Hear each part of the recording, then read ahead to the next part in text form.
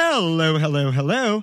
I am your Juliana Huike, hostess with the mostest, Michael Munoz. And welcome to In Yo Mouth! In Yo Mouth. I'm the queen of food who's always in the mood to lick it right, lick it good, show you how to... Oh, God, that's good. I want to know what you eat from the streets to the sheets. So open wide, honey. I'm coming. In Yo Got Mouth. the goosebumps. Okay, it's time to commit. 2024 is the year for prioritizing yourself. Begin your new smile journey with Byte, and you could start seeing results in just 2 to 3 weeks. Just order your at-home impression kit today for only $14.95 at Byte.com. Byte Clear aligners are doctor-directed and delivered to your door. Treatment costs thousands less than braces. Plus, they offer financing options, accept eligible insurance, and you can pay with your HSA FSA. Get 80% off your impression kit when you use code WONDERY at Byte.com. That's BYTE.com. Start your confidence journey today with Byte. Hi there, it's Julia Louis-Dreyfus. You may know me from my podcast called Wiser Than Me, where I talk to older women and get their wisdom from the front lines of life. I was amazed by how many people told me our show made them look forward to getting older, which is why I'm here to talk about season 2 of the show. Sally Field, Billie Jean King, Beverly Johnson, Ina Garten, Bonnie Raitt, just to name a few. All hail old women. Wiser Than Me season 2 is out now from Lemonada Media. Hey there and welcome back, folks. Once again, I am your hostess with the mostest, Munoz. And how you doing? Oh my goodness, we are plowing away through March here. The weather is gorgeous. Daylight saving time really messed my life up for a moment, but we are here. We are better. We are stronger. We are getting all the vitamin D here in New York City, and I couldn't be happier that spring is coming, and soon it will be summer. It's been quite a couple weeks with the news cycle, and we don't want to really get into it here, but hopefully out there you're getting some good sunshine, some vitamin D, spreading some joy, and taking times away from the news cycle and for yourself out there, eating good things, eating delicious things.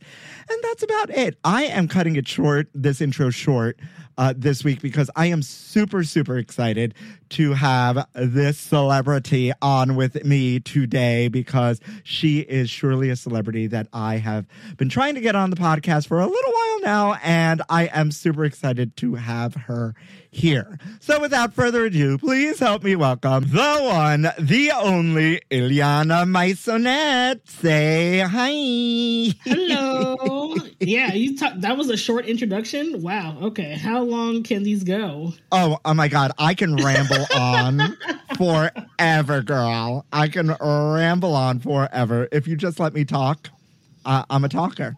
It's a good thing that you asked me about my last name because, there's only one way to pronounce my first name, which is Illyanna, even though for some reason I will literally pronounce it for people, Illyanna, and they will instantly repeat Illyanna. And I'm like, no, did you not just hear what I said? I said Illyanna, but our last name, it is, it's like a name from the colonizers.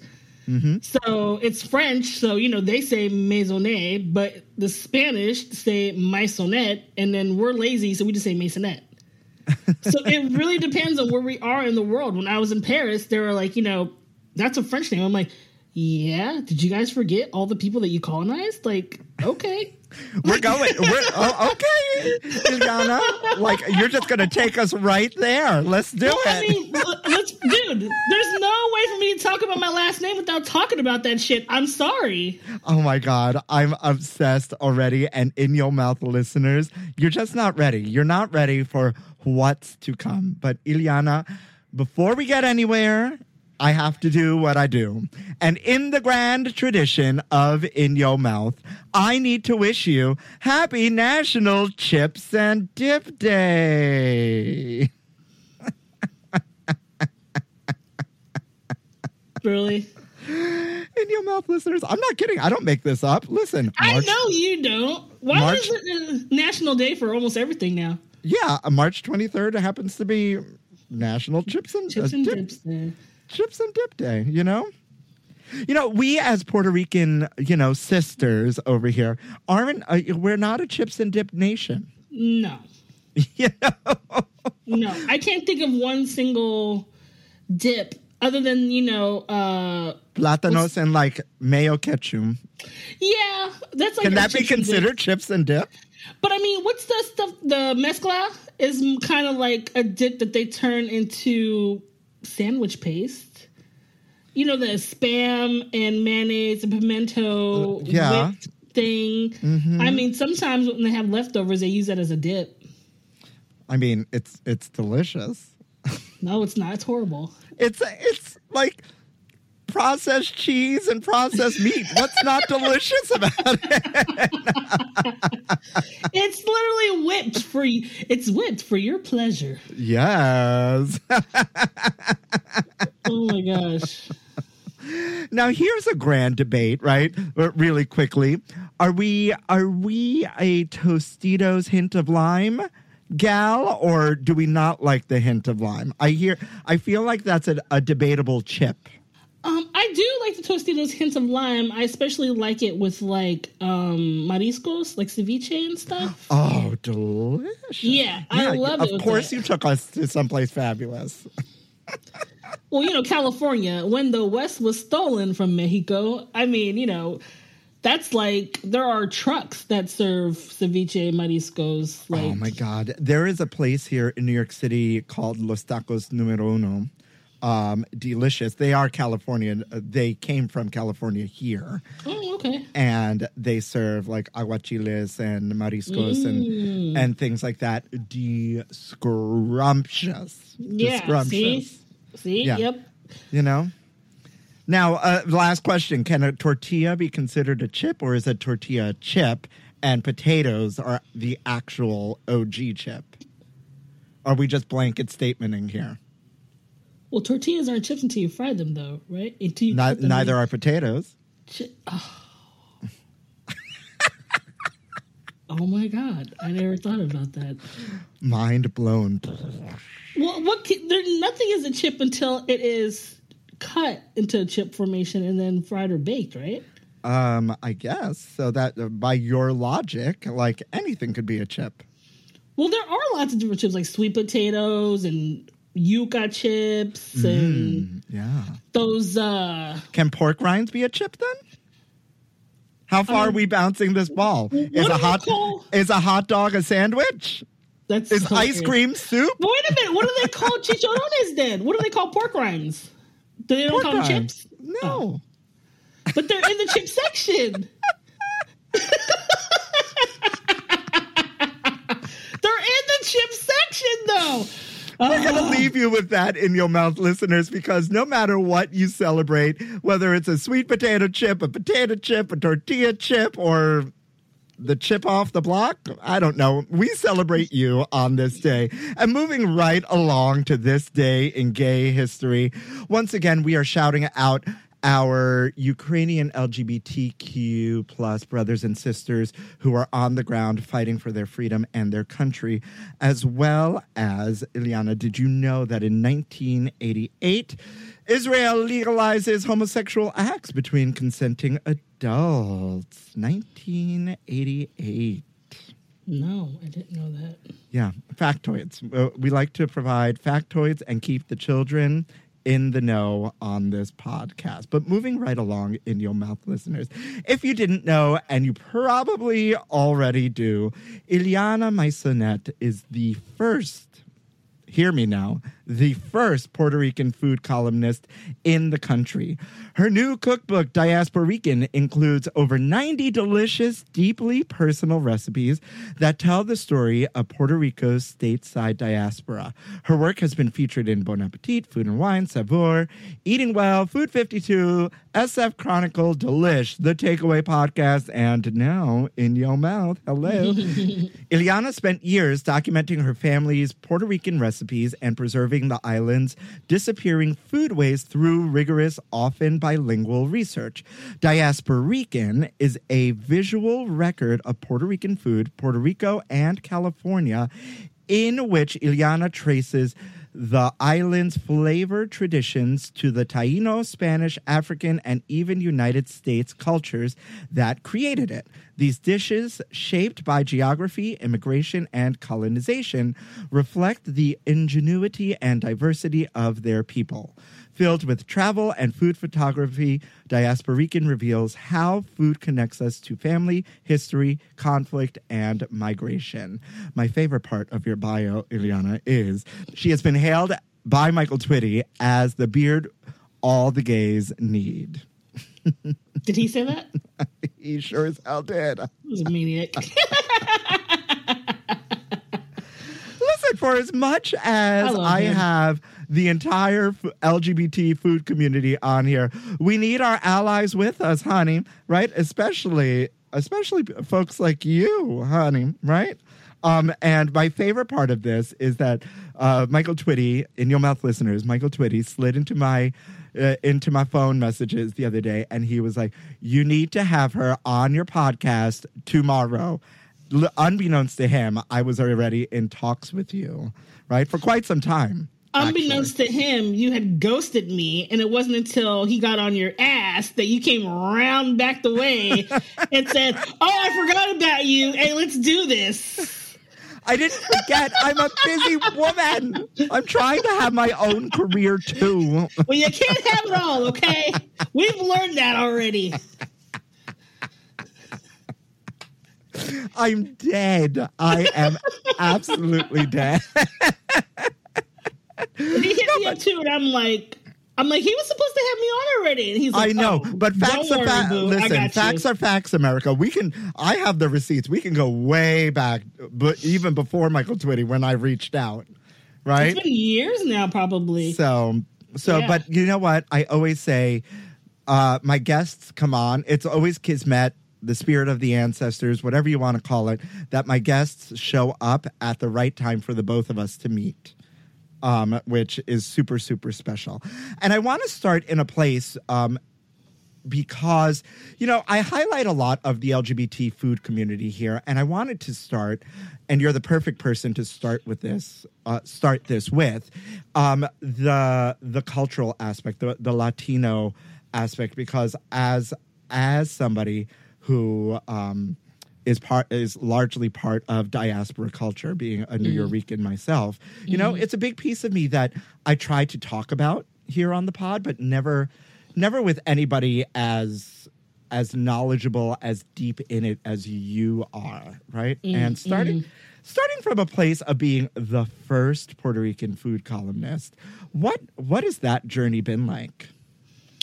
I didn't know that I was the first Puerto Rican food columnist until after I started my column.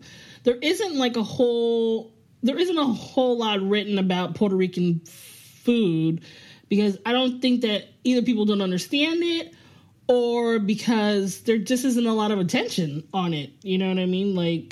So to get to this place. Do you think? Let me interrupt you for a second. Do you think there's not a lot of attention on it because, like certain cultural foods, right? Takeout foods, for that matter, it's considered less than, lowbrow, cheap. Is that the reason?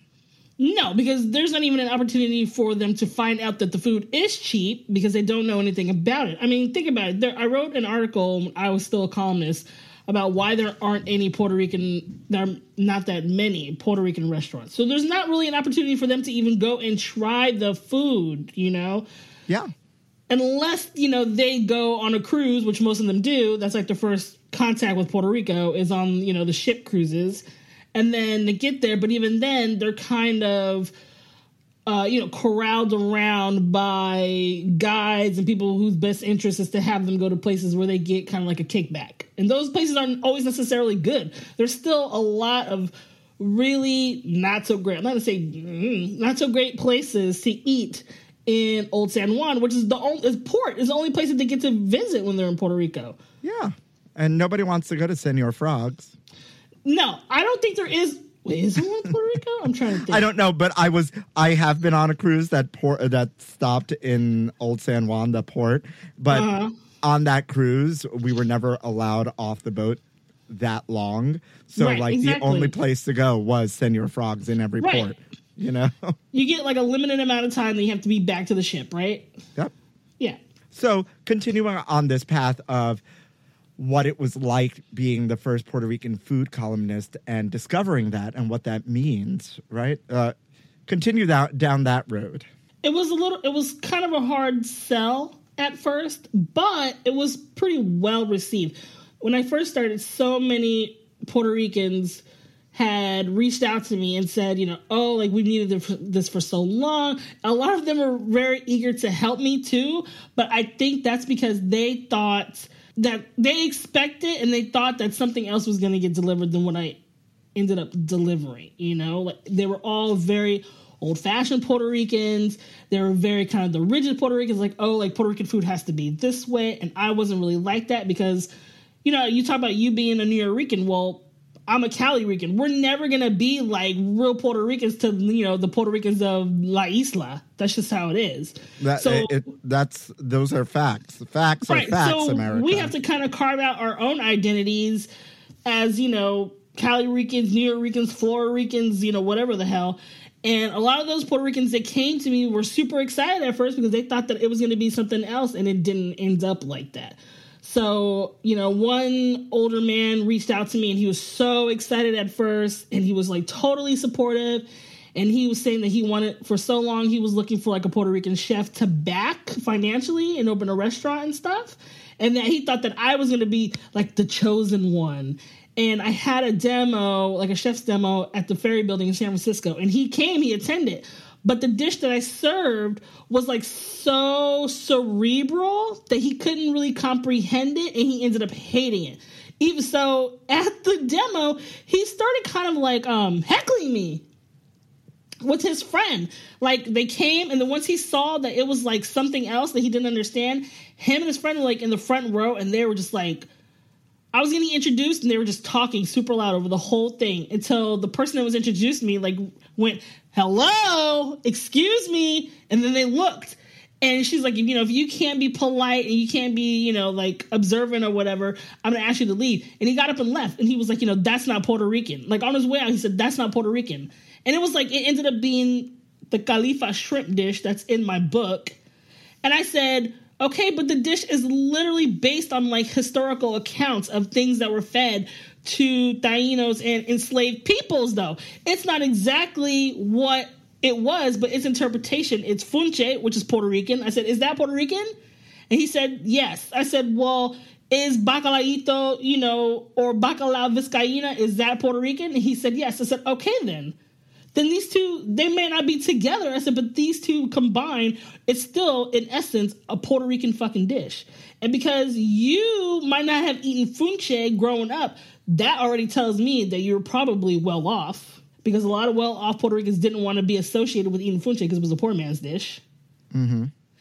That you think because I'm doing this, that it's not Puerto Rican, but it is. You're just too blind to see that. You're too stuck in your old ways. You don't want to see anything evolved. Yeah. Mm-hmm. Mm-hmm. Mm-hmm. And that's what it was like being a Puerto Rican food columnist in the beginning. I mean, where does it come from? And I ask where it comes from kind of in a larger sense, and I'm sure you and I could be here for 8 hours, which we're not going to be. But even in, I'm sure you get this too, even navigating my normal life through this city, whether I'm waiting tables at any given point or meet somebody that's, ultra Puerto Rican, it's never good enough. It's never Puerto Rican enough. It's just never right. No. And I mean, I've gotten comments being like, "Oh, we're practicing our Spanish today," and I'm like, "No, actually, this is how it is," and so on and so forth. And I'm sorry that I grew up here, right, and went to school, right? Like what? Exactly. Like, where does it come from and why? our people are catty as fuck. Let's be real about that. They love there's one way to be. They live for the bochinche. I live for the bochinche. They live for the drama. They live for the theatrics. They call storytellers. We had to create a new word for them because in hindsight, they're really just kind of like, blowing shit up. Like, bro, you're lying. But we had to call them storytellers because we couldn't call them liars. I mean, it sounds all very similar to everything that I am, yet I'm not as hateful.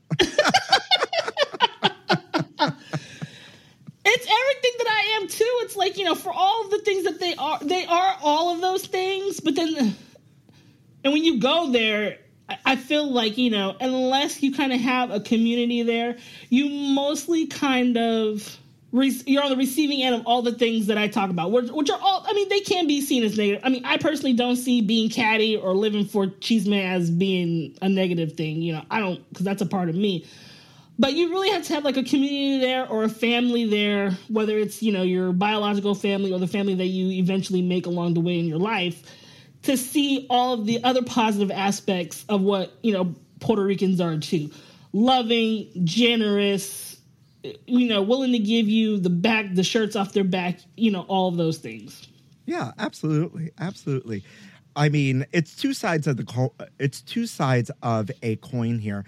In loving the culture and trying to relate to the culture, not growing up deep in it and trying to, have it be part of your life. And our journey is obviously very different, but what do you consider deep into it though? Like, are your mom and dad Puerto Rican?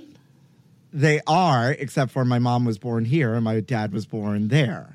Okay, and did you at any point have a grandparent that lived with you though that was also from there? Yeah. Okay, so I don't see how that's not deep in it. Like, you're surrounded by the shit. Yes, but yeah, it's a fucked up mindset. What do you consider deep in it? That you didn't live there? Yes, in the sense of, you know what? Way to point this out. Never realized it, or maybe I did, and now I'm just vocalizing it. But in the sense of calling it deep in it and feeling not deep in it because it's the island Puerto Ricans, and those certain people, not everybody, making you feel like you're not good enough, right? Or you're not ingrained enough, or you're not whatever enough. Right. Makes sense?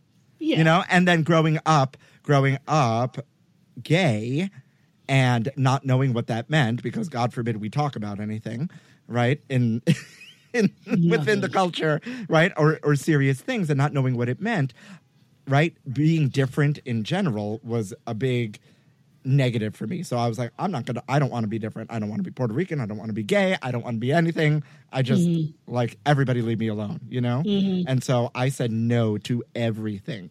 So that's what I mean about being deep in it. You know what I mean? What exactly are the things you said no to? Can I have an example? Yeah. Salsa dancing? Absolutely not.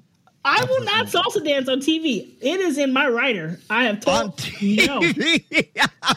I've never had a chance to do salsa dance on TV. Come out. If they fucking play ding, ding, ding, ding, ding, ding, I walk out. Don't ever bring me into anything with that shit playing and expect me to be like, wepa. There are two social media influencers that are Puerto Rican that have huge platforms. Huge. That's their thing. They do that. God bless them. Whatever. That ain't me. Yeah. Salsa dancing for a while. I refused to speak Spanish. Oh, you went all out. Oh, well, listen. Just growing up and not knowing what's going on within yourself, and then being highly bullied on the other end of it, and having parents that don't understand that. You shut down, and different is no good, Different meant bad. Mm-hmm. Until I realized that I messed up in protecting myself. It was a mistake to shy away from all these differences that make me beautiful. You know what I mean? Mm-hmm. So that's that, and I don't even remember what the original question was or where I was going. You were talking about being deep within it. Yeah, I don't even, I don't remember where I was going, but that's okay. We go off the rails here all the time, and that is the magic of In Your Mouth. You know, I kind of want to start with, or not start, I kind of want to move to a place of your love of food and where that came from. Tell me about that. Are you looking at this right now? I have a face built for radio, a body built for radio. Yeah. I have always, there's a reason, people will say, you know, my username is Eat Gordas I Eat, right? And a lot of people will say, like, oh, like, you shouldn't use that. Like, oh, like, you know, you're kind of being negative against yourself and whatever. But the term literally comes from my grandma, right? Like, every time I would go to her house, she would just, like, get up and disappear into the kitchen, you know? And then she'd be like, food would be done in, like, 20 minutes, like a whole 3-course meal done in 20 minutes. And then she would be like, come, mija, come, gorda, you know, come. That's what she called me. It was gorda. So that's literally what Eat Gordas I Eat comes from. It's just from what my grandma used to tell me all the time. Mm-hmm. Yeah. So, and she was always in the kitchen. Like, I have very few memories of her not outside her kitchen. And is that what inspired this Totally. This culinary journey for you? Totally. And then going to school and the whole trajectory? Because even when I was in culinary school, which was, I enrolled in 2009, I knew very quickly that there was no way that I was going to live my life as a chef. I was like, oh, hell no. Nope. This is not going down. Because, you know, they make you do externships and you have to work on the on-campus restaurants. And I had a couple of friends that were already working in restaurants. And my first gig was at an old spaghetti factory here. And I was like, no fucking way, dude. This is not happening. But what I did want to major in was in English. So I put the two together and I was like, okay, food writing, that's what I'm going to do. So any little like writing, I mean, they barely gave us any like writing, you know, things to do there. Any little writing thing they gave us to do, I would like just totally go all out, you know, to like try to impress them, like in our marketing class and, you know, publicity classes and stuff like that they gave us, food marketing and shit. And I'm like, okay, this is what I'm going to do. And I just never looked back. Yeah. What was your first job then? What was your first writing job? My first writing job? Yeah. Wasn't until maybe like 2016, maybe. I already had a job working with Broke Ass Stewart in San Francisco. Mm-hmm. It was like this entertainment personality in San Francisco. And I started writing with them maybe like maybe like 2008, maybe before that. I can't really remember. But then I worked there for so long, ended up working there for like 6 years. I became a writer, and then I became an editor, and then I became their social media manager. So I was doing that for way before I went to culinary school. And that's where I kind of just practiced my writing there. Like, all my writing for Broke Ass Stewart is terrible. It's awful grammar. It is just horrible. But it just allowed me to kind of, like, get it all out there, you know, where I would just write whatever the hell I wanted, kind of. Yeah. And then my first ever professional writing, was with Lucky Peach. Okay. Which is R.I.P. That's not around anymore. And that was like, you know, a culinary student's cult classic wet dream. Yeah, I don't know it.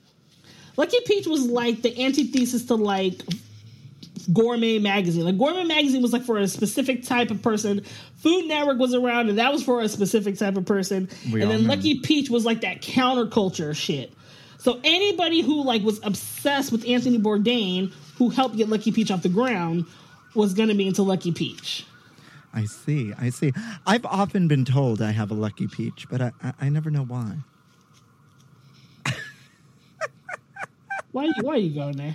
No! No! No! You should have seen her face. No! Here's the line, and you have crossed it. What did I say?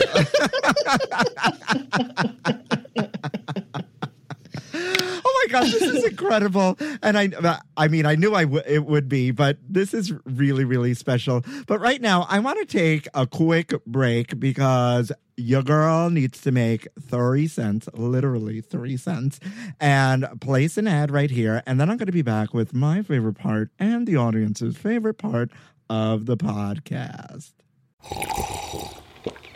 That's not just the sound of that first sip of Morning Joe. It's the sound of someone shopping for a car on Carvana from the comfort of home. That's a good blend. It's time to take it easy, like answering some easy questions to get pre-qualified for a car in minutes. Talk about starting the morning right. Just like customizing your terms so your car fits your budget. Visit Carvana.com or download the app to experience car shopping the way it should be. Convenient, comfortable. Ah. All right, Illyanna. Are you ready? Because I'm about to take you out to my favorite part and the audience's favorite part of the podcast, a little something we like to call Food News Update. Food news, honey. You ain't ready, girl? Spill the tea. News Update. There's something fishy about Kendall Jenner's tequila. A lawsuit alleges that Jenner's tequila brand is nothing more than a copycat.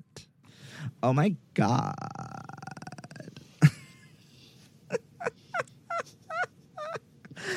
Are you a drinker? Not really. Not I really? used to be. Okay. Have you heard of this 818 tequila? How can you not? When it has to do with the Kardashians, it's impossible not to hear any of this shit. I mean, you do live in California, so I didn't hear about it till New York Wine and Food Festival this past, last year, 6 months ago or whenever it was. I was like, what is this? Who? Nothing that they do is original, but it's not about who does it first. It's about who markets it better. Right? Even their makeup line, didn't they get into trouble because the artwork that they used with the makeup dripping off the lips was done originally by a German artist or some shit like that? I am not a Kardashian stan. I'm more Neither of am I. I'm a housewives queen, not a Kardashians queen. I'm not a Kardashians queen. I am a Bochinche queen. Whatever the Bochinche goes, I'm interested in hearing it. But briefly, just give me the rundown. Hurry up. Well, this is like Food News Bochinche. That's what I should have said. Wait, I got to go back and record. Food News Bochinche. Oh, goodbye. Oh, my goodness. Anyways, thank you to thetakeout.com for this article. I mean, what's really to say about it? The Kardashians are being sued again, or the tequila brand, I should say, is being sued again by Austin-based brand Tequila 512 because it's apparently a copycat, allegedly a copycat, and that's what it is. I think she also got in trouble for appropriating the tequila and the brand, not being Mexican and having a tequila brand and all of that. I feel like that was in the news too a while ago when this came out. I thought it would be interesting because of what you do. So many people have tequila brands right now that are not Mexican though. Doesn't Guy Fieri have one, and Snoop Dogg, and I don't know those. I don't know those brands, but I feel like I would rather have a Snoop Dogg tequila brand than a Kylie Jenner one. Well, hers is called, what's confusing is the people who are suing her, allegedly, are saying that their brand is called 512 and hers is called 818. Yeah. And it's all about the bottle shape and the branding, amounting to trademark infringement, false designation of origin, and unfair competition. Well, that already sounds super similar anyway, the fact that they're numerical. Yeah, but I mean, hello, Mr. 305. People use area codes for everything. Who's that? That's, a Pitbull. No, I don't know any Pitbull songs. I don't think so. Isn't he Puerto Rican? No, he's Cuban. He's Cuban? Oh. We are not a Pitbull stan. Sorry. No.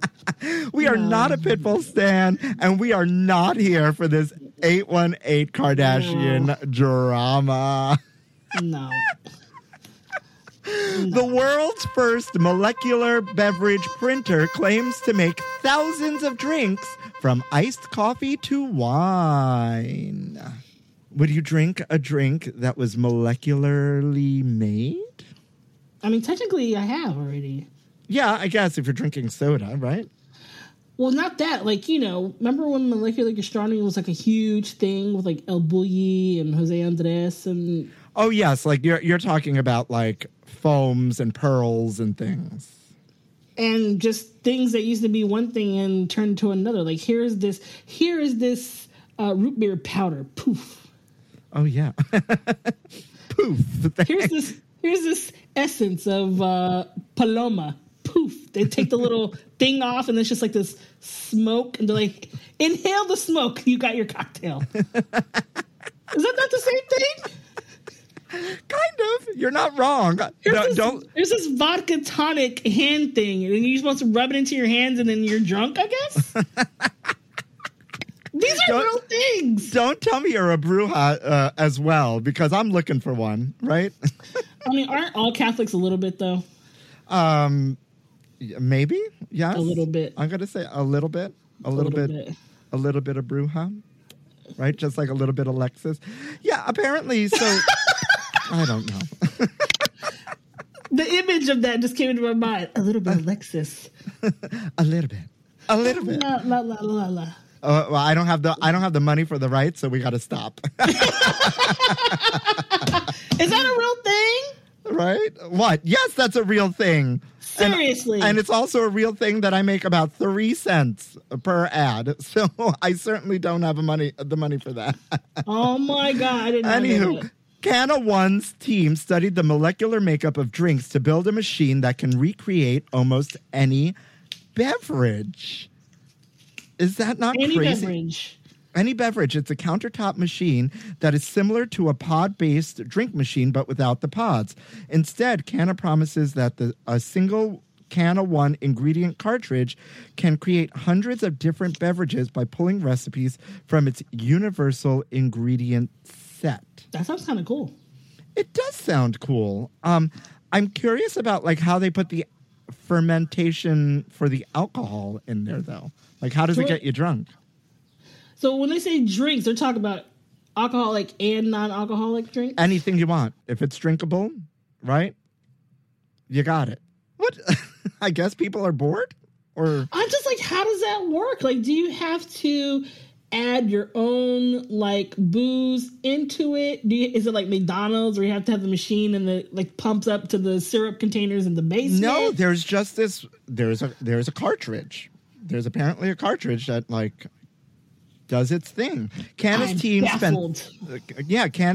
spent 3 years studying what we drink at the molecular level, commercializing breakthrough research in flavor and analytical chemistry, the company writes. Canna scientists identified and isolated the specific trace compounds that drive flavor and aroma for thousands of unique commercially available beverages. They created the world's first universal beverage ingredient set, which recreates thousands of different drinks using a simplified set of ingredients that can be printed out of a long-lasting ingredient cartridge. That is way too complicated for me to even apprehend. Yeah, right? You want to guess how much it cost? $3,000. No. Well, it's actually more affordable than I thought. Right now, customers can reserve one of the machines with an upfront payment of $99, which will be applied to the final price, which is $4.99 for the first 10,000 orders, or $7.99 after that.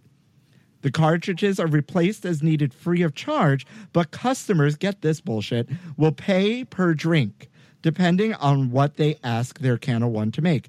Advertised prices are 29 cents for sparkling water, 79 cents for an iced tea, and $2.99 for a craft cocktail. After you already paid the $7.99? Yeah, after you bought the machine. It's kind of like buying the Peloton and then having to pay for the classes. No, pass, next. No. Oh my God, thank you to Food and Wine for always keeping me up to date with my food news, even though you're still not a sponsor. Yeah, I don't know if we're here for this at all, but it's a really cool idea, I do have to say. And last but not least, Illyanna, Wyoming now has an app that lets residents claim roadkill. I need more information. Claim roadkill. What? Yeah, the state passed a law allowing residents to pick up and presumably eat animals struck by vehicles last spring. I mean, I actually don't necessarily think it's a bad idea. No, I'm not against them consuming roadkill. That's not what I'm against. I'm confused what the app does. So the app says, yo, there's some roadkill over here. Come pick it up. There's like a deer over here by Route 80, and Christopher Street. Come and get it. Come and get it. Why'd you say it like that? Why'd you say it like that? That did not go over my head. I heard that.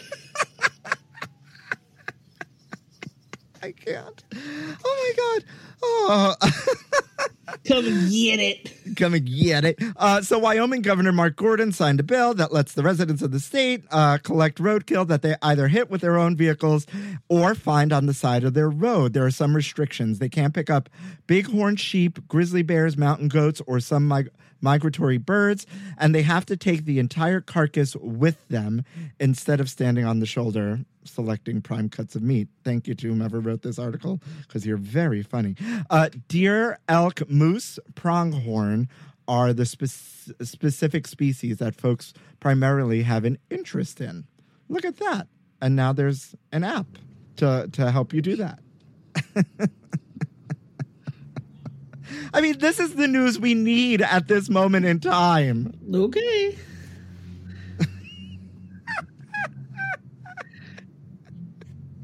In your mouth, listeners, you should see her face. All right. Final question for food news, Bochinche over here. If you had to eat roadkill, what would be your number one go-to? Deer. Venison. Yeah. Really? I'd be curious about some, what did they call it? Pronghorns? The hell is that? I don't know. But I'm assuming it's some sort of deer-like, moose-like thing. A pronghorn? I want to try prong. I want to try You don't even know what it is. You just said. You just wanted to say pronghorns.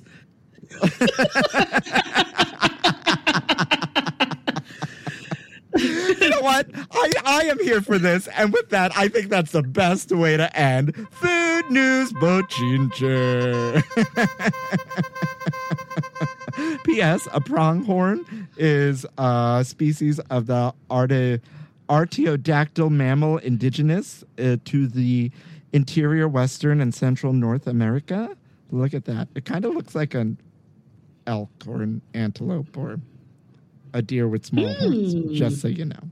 Just so you know, and your children know, Marjorie. So let's get to this book before we close out. Actually, I slid back into your DMs with a fiery bottom once you announced this book was dropping, and I have been following you for a while, obviously, but I was really, really happy to see that someone, right, and obviously specifically you, took this and is running with it and has created this thing that I think we as a community, Puerto Rican and beyond, just really, really need. So congratulations on the book. Thank you. The cover is stunning, right? Because that's all I've seen. I can't wait for my copy. Thank y'all. Thank you.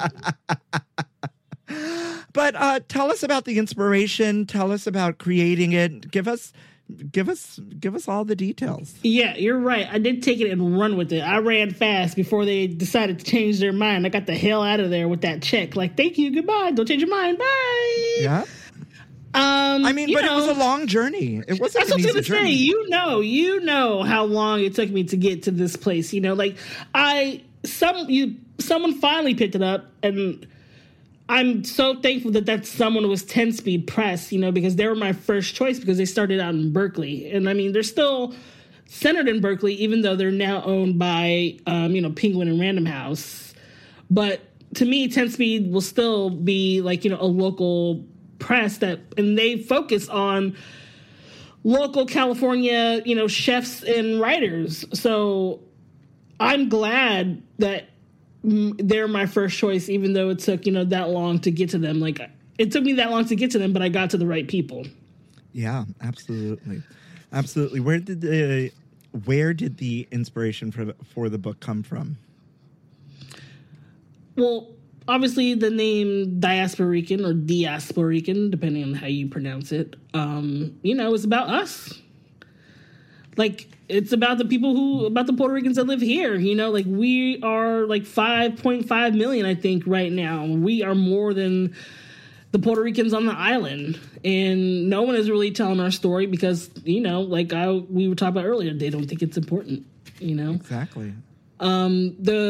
It comes to, I didn't really get the idea to write a Puerto Rican cookbook until after my grandma, she was still alive, but she was on her deathbed.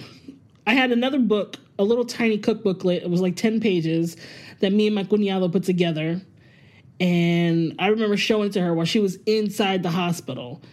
And that little book was like, it was supposed to serve as kind of like a little supplement to send to agents and stuff to get them, excited about wanting to pick me up, as talent. But of course, that day didn't come until 7 years later. So all the 10 recipes that were in that little book are all her recipes. I finally sat down with her, and because all of her recipes, they are recipes. They're all in her head, and there's no measurements or anything like that. And, that's why people are like, I try to cook it, like my grandma, but, I did everything she did and it didn't come out like that. So that's why I'm like, we're going to sit in the kitchen together and I'm going to, measure everything you do and watch everything and record everything. And all of that came out in that little booklet. And then she died like in 2015, like maybe like 6 months after the little booklet was like released. And then I've been spending the rest of my career basically trying to like preserve her memory. Yeah. Yeah, that's incredible. And share it with the world. That's incredible. Favorite recipe from the book? Always arroz con gandules. I always make that for everybody. Yeah. You know what? You bring up a good point about, family members, right? Puerto Rican family members, or maybe even, people from deeply culturally rooted, families, and having that patriarch that like really cooks, that has that hand, right? That is not measured. And I was just saying to people, right? Because I always talk about my mother's cooking on this podcast, right? And for some reason, her white rice is my favorite thing, right? Because Puerto Rican white rice is not just plain white rice. That's why, right? It has a lot of flavor in it. There's so much flavor, and like the grains, you could pick up grain by grain, and it's like meaty, for some reason without there being meat. And and it's not the way I eat because, the gay body dysmorphia of it all.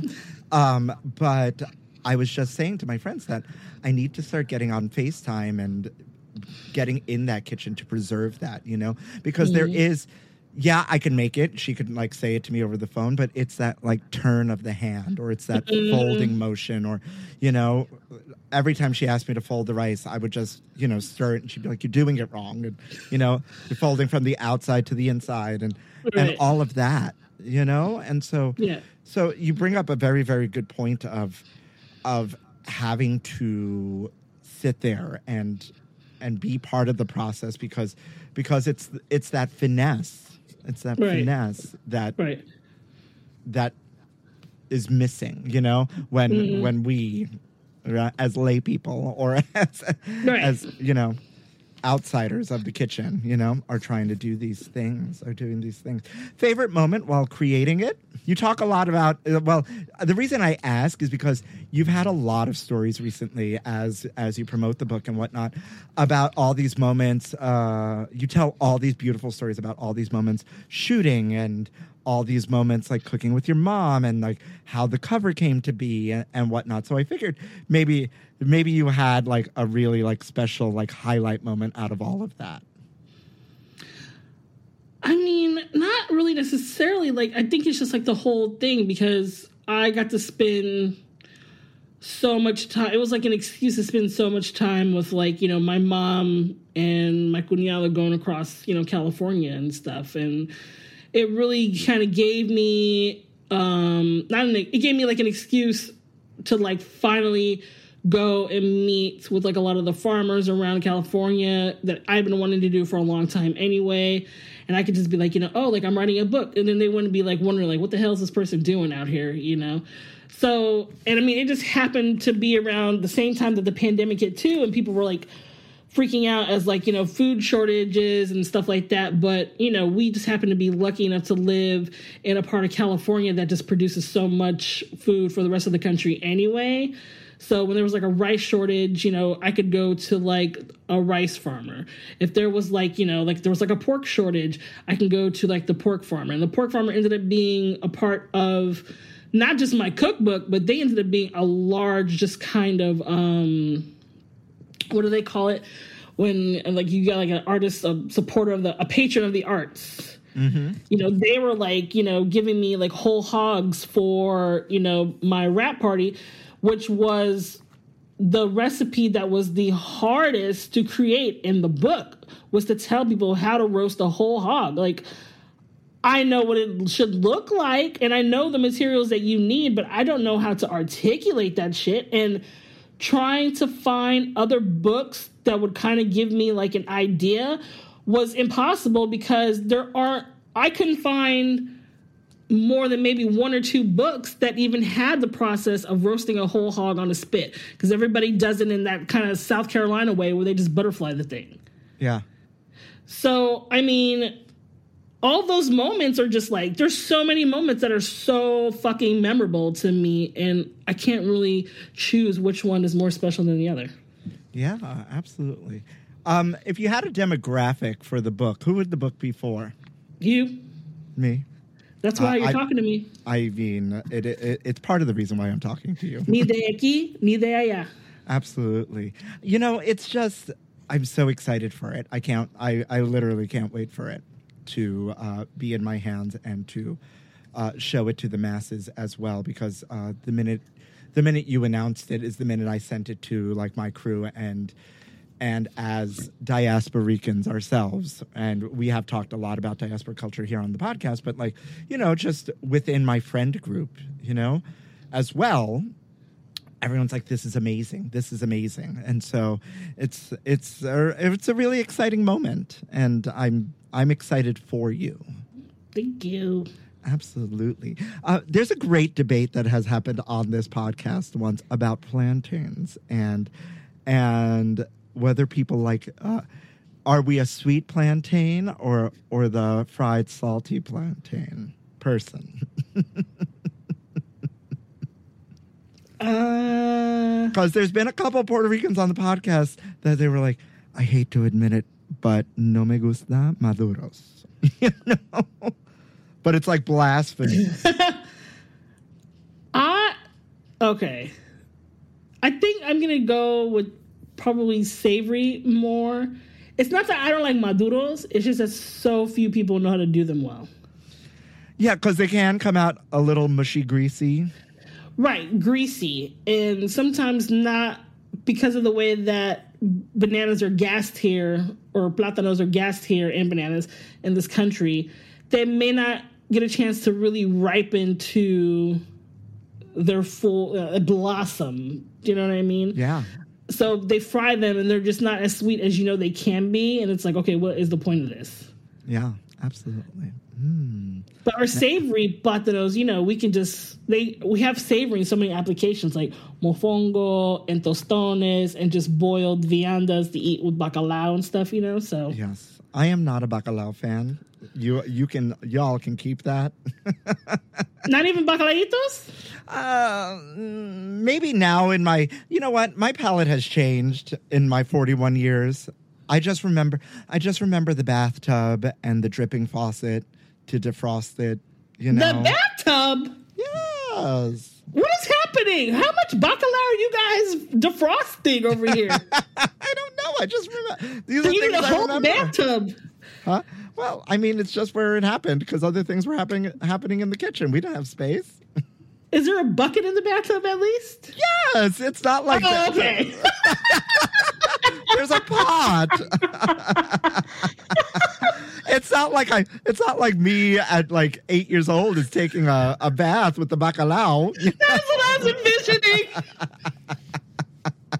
It's just a little photo of little you with like bacalao. You're just like, it's good for the pores, I guess. Yeah, hello. Why do you think this skin looks so good? Okay, there's a pot. Okay, I need context. Oh my God. Okay. Oh my goodness. This has been so wonderful and I can't thank you enough. Tell the kids where to get the book first and foremost. And I'm obviously going to put it out in the liner notes. You can pre-order now. Pre-sales are live right now. Everywhere books are sold. Amazon, Barnes & Noble, Walmart, Target, your local bookstore. I don't know, but call them and find out. That's right. Google is your best friend. And like I said, I will link it out in the liner notes. And if we can support small bookstores, why not do that, right? But I'm going to tell you now, and you all better listen to me. You need to get your hands on this book, right? Because it's going to be epic for sure. It's not going to be. It is epic. Let the kids know where they can find you on the internet to see your wonderful rants. Instagram, Twitter, and TikTok at Eat Gorda Eat. Yes, and there's a lot to see, y'all. There's a lot to see from beautiful stories and photos to much, much more indeed. I can't thank you enough for coming on the pod with me today. This has been so special, and I hope this isn't the last time you are here with me. Right? We've had the spirit of Michael Twitty with us, who wrote the foreword for your book too. He did. He signed on to do that way before I even got the book deal. Oh my goodness, I love him so much. Yes. Like he has been a magical spirit in the background for me for quite ever since we met. So, and he didn't ask me; he told me. So yes, well, I feel like that's the way he operates, but in the best of all possible ways. Mm-hmm. Yep. And I was like, okay, who am I to say no? No, I was summoned. I got called. Children, come hither. It's exactly what happened. Quick story in your mouth, listeners. We can now talk about it. Michael Twitty has a masterclass out, and congratulations, shout out to you, right? That you can go on, and he talks about food pathways, African food pathways, and he does what he does beautifully. But he was in New York, and we kind of had like Instagrammed a little here and there, and he hit me up. He goes, "What are you doing? You need to meet me at this time." I dropped everything. Mm-hmm. And it was the best decision I ever made. Yep. For sure. But once again, I can't thank you enough for giving me of your time, right? Coming here to laugh with me and tell your story and giving me a moment to celebrate you and this new book of yours. It's been so, so wonderful. So thank you again. Thank you. Anytime. In your mouth, listeners, go get the book. Go get some sunshine. I'm keeping it short today, and that's all I have to say, with the exception of thank you for listening to In Yo Mouth.